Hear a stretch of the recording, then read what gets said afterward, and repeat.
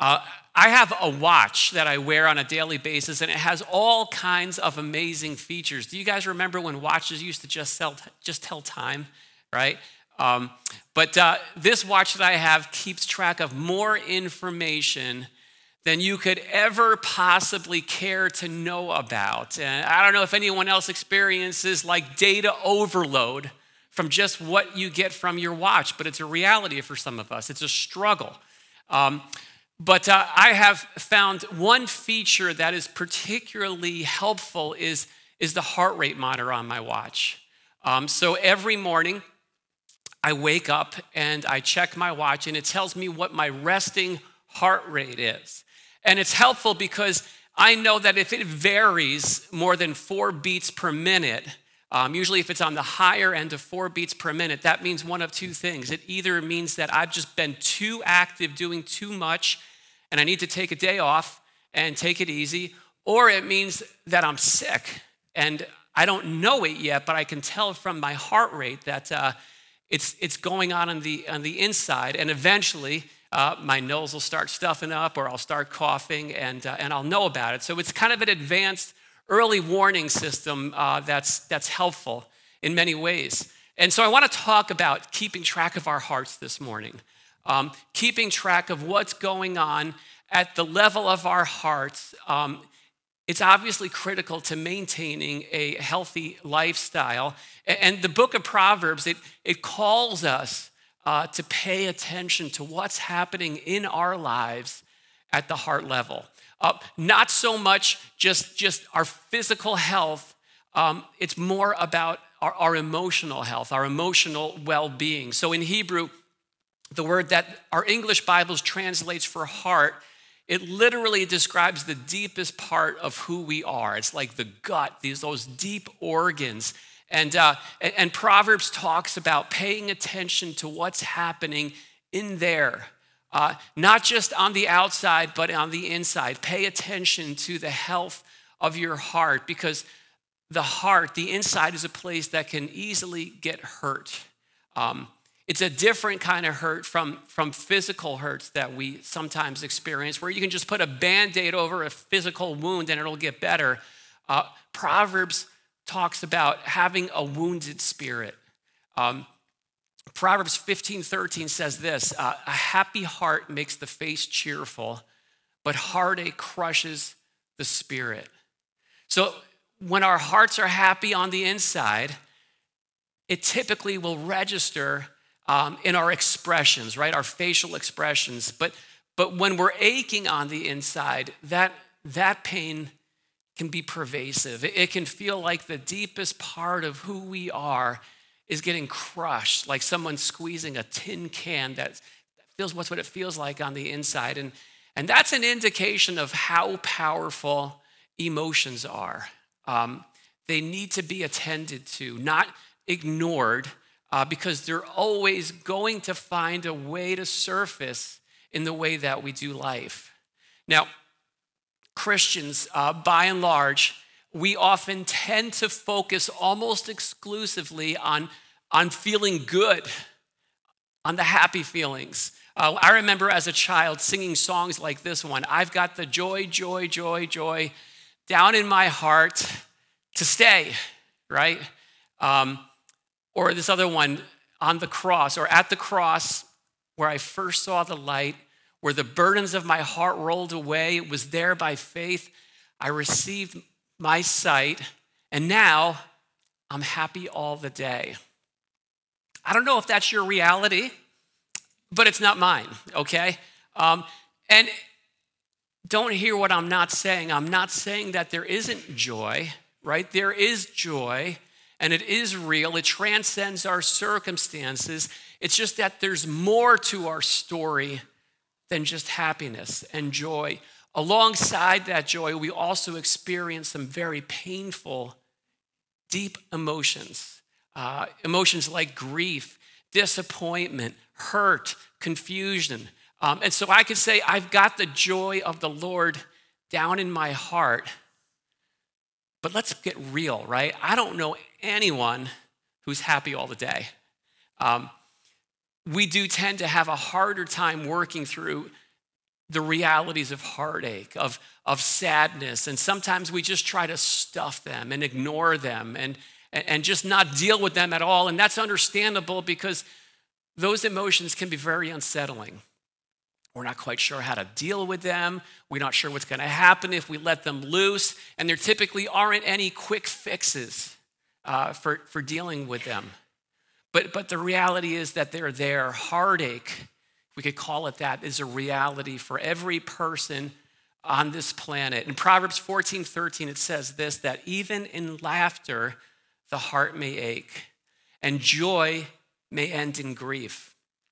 That proverb makes me think of Robin Williams. He comes to mind. You know, this guy who just, his life was all about making other people laugh. And he had this amazing just capacity to lighten people's spirits. And yet all the time, he was wrestling through this deep personal heartache that he was never able to get a hold of.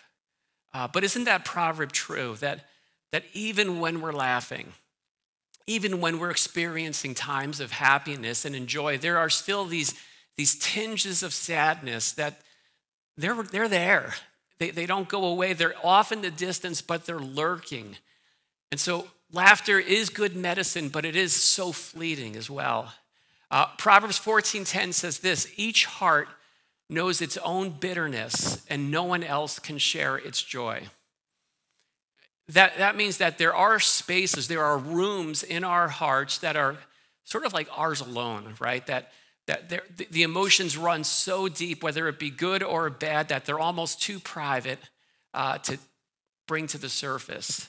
But what stands out to me about that passage is that it says each heart, every one of us, not just some of us. This applies to all of us. There's some emotions that when they come flooding in, sometimes it seems like it's just me. Like I am the only one dealing with this. Like everybody else in this room obviously has their act all together. Why is no one else wrestling with the things that I'm dealing with? There's got to be something wrong with me. Maybe I'm lacking faith. Maybe I've let God down. Maybe he's just had it with me and he's gone out of my life. Those are some of the questions that can surface. But the reality is that this is something that everyone deals with. Now, some may do a better job than others of hiding it. And the particulars of the heartache that we experience, that's going to look different in each of our lives. And the intensity will vary. But the reality is this applies to all of us. That means it doesn't matter how much money you make. It doesn't matter what position you hold. And if you haven't figured it out already, having Jesus in your life doesn't exempt you from experiencing heartache. Have you noticed that? Scripture is just replete with examples. Like Elijah, he got to this place where he was crushed in spirit. In the wake of this incredible victory, he was just ready to pack it all in. And then there's the Apostle Paul. He writes about being at this place of utter despair at the beginning of 2 Corinthians. Or how about Jesus in the Garden of Gethsemane? He said, I am in such anguish that I am at the point of death. He had a crushed heart. He sweat drops of blood. It was so bad. And the reality is each of us will have to wrestle through our own share of heartache and heartbreak and the pain of hurt and the pain of loss. I just imagine if we could just take a look at what's going on in each other's lives and see at the heart level, on the inside, the same way that we see on the outside, right? We look at each other on the outside and sometimes it all looks so good. Everything looks so put together. But if we could see what's going on the inside, I think if nothing else, we would just treat each other so differently, with much more sensitivity, with so much more grace, because there's a lot more going on in our lives, every one of our lives, than just what we can see with our senses through our eyes. So Proverbs talks about the reality, and then it also talks about some of the reasons that cause heartache.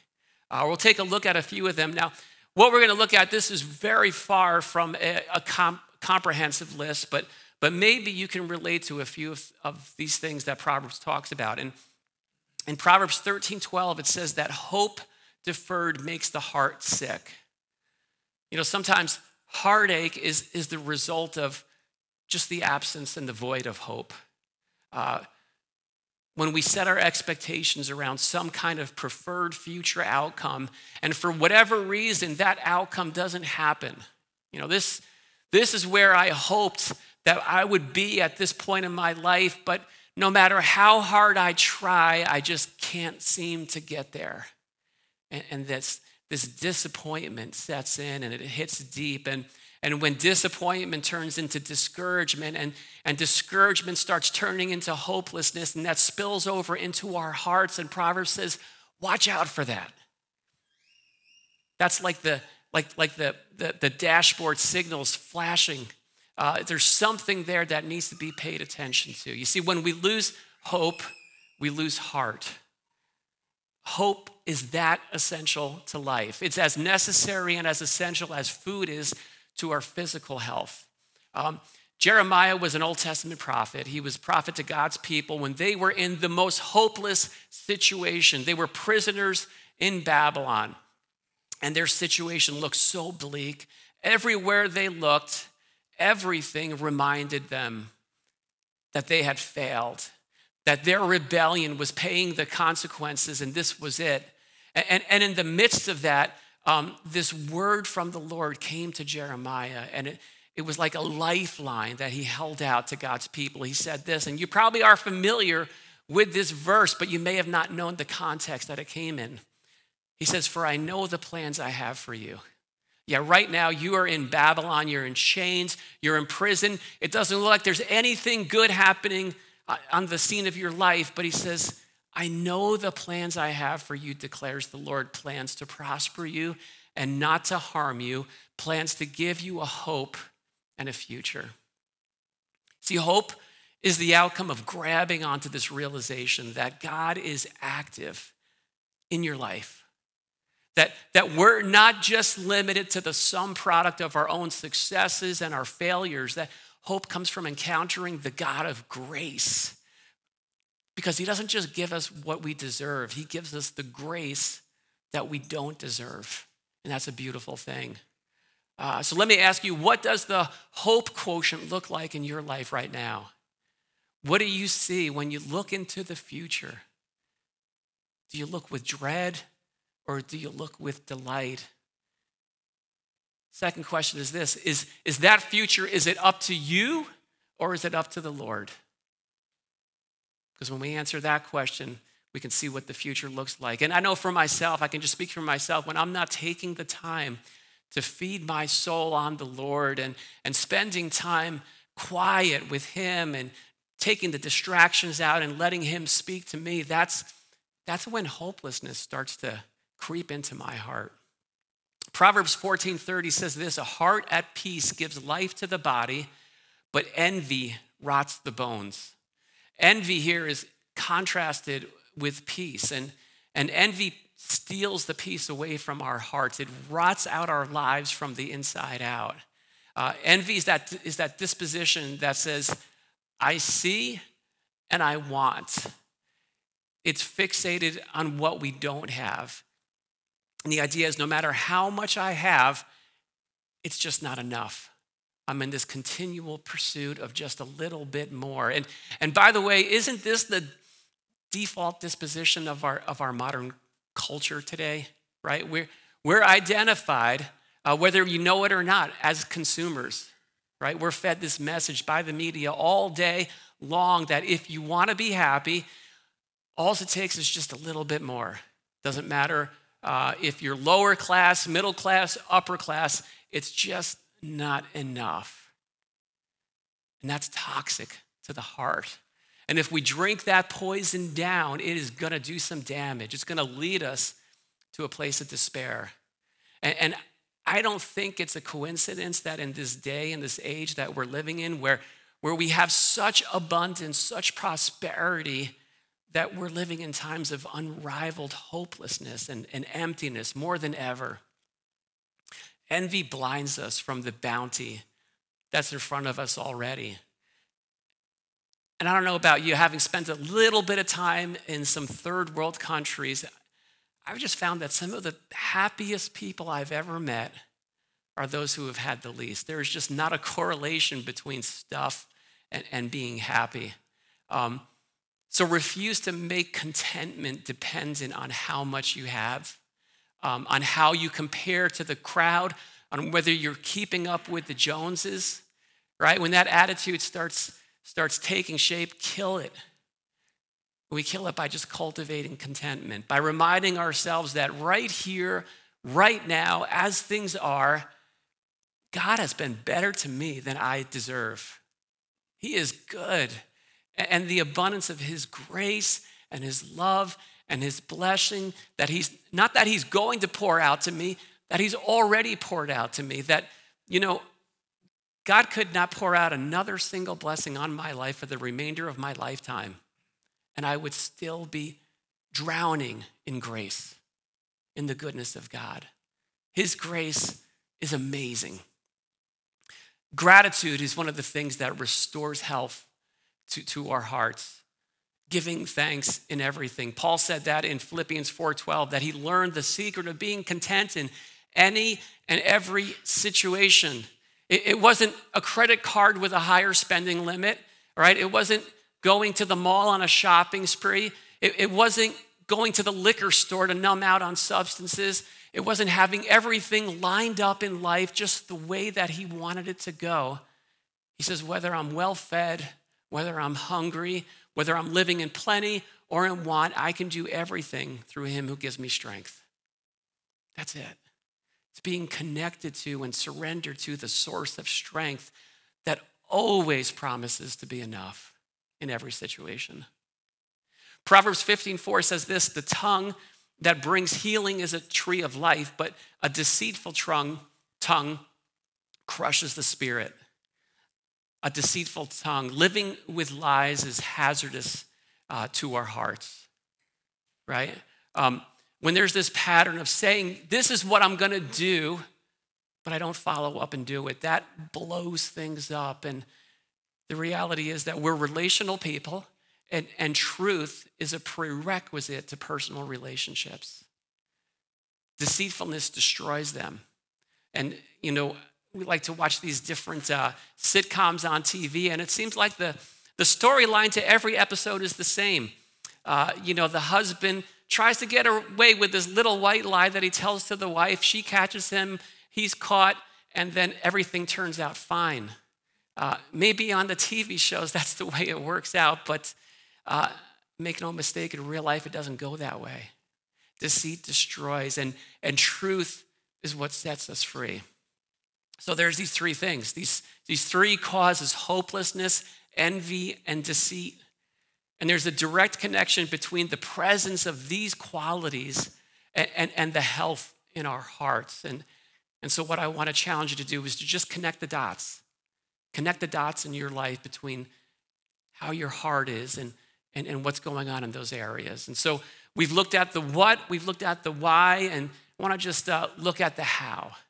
How does a hurting heart find healing? It says this in Proverbs 20, verse 5. The purposes of a man's heart are deep waters, but a man of understanding draws them out. I love that verse. It's such a powerful proverb. It's helping us understand that when we're talking about matters of the heart, we have waded our way into some deep waters, right? There are no quick fixes. There may not be those Sunday school answers, because the soul is a complicated space.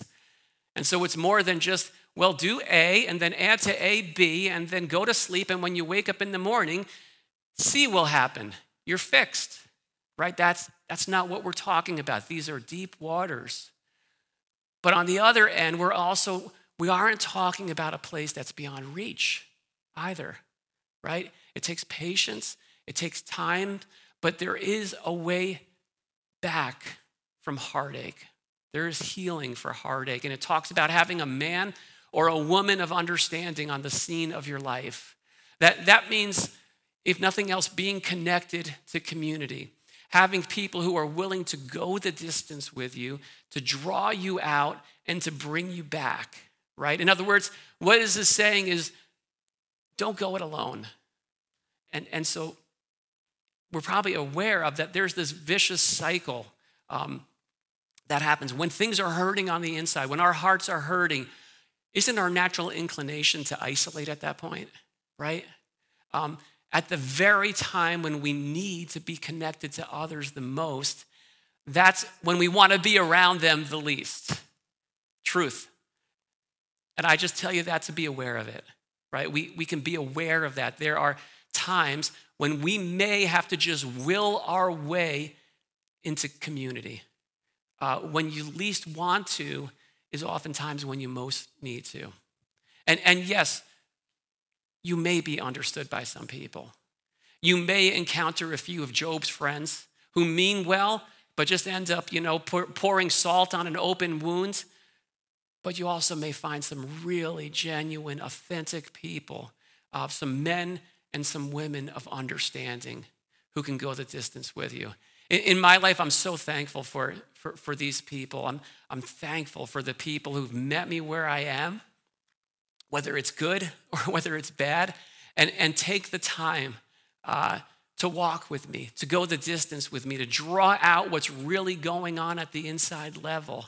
It's a real gift to have these people in your life, to see the beyond the surface and to get to the heart of what's really going on. See, what it's telling us is that we need each other. We need that connection. I have a cousin he's a dean of psychology. He teaches at the doctoral level, and he's told me that so many of the people that he's worked with over the years, they were less in need of a professional therapist, and they were more in need of just some genuine friendships. That's an incredible need. We live in this world of disposable friendships, of consumeristic community, and we look at people oftentimes and say, what can you do for me? And if you can't do for me what I want, then see ya, we're gone. And somehow we have to get beyond that. And we try to intentionally do that here at Lakeview. The goal, according to this Proverbs, is that things would get drawn out. What's on the inside would get drawn out to the outside. You see, there's no expression, or without expression, we end up stuffing it. And when there's no expression, it leads to depression.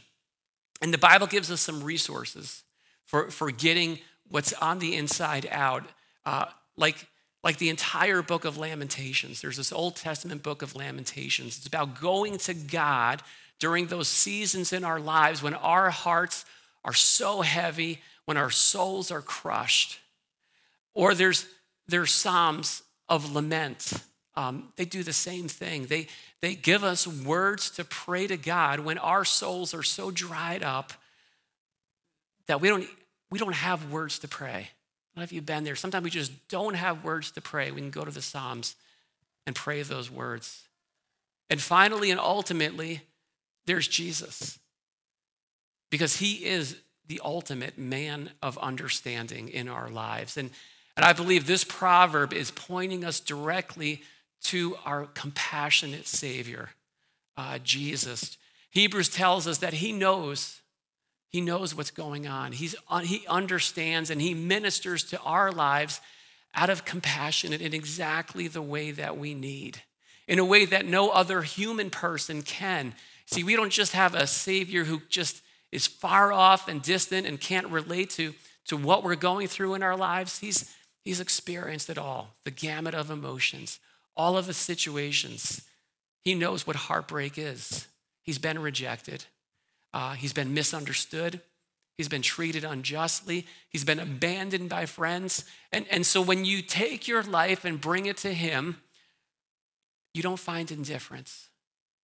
You find a Savior who can sympathize fully.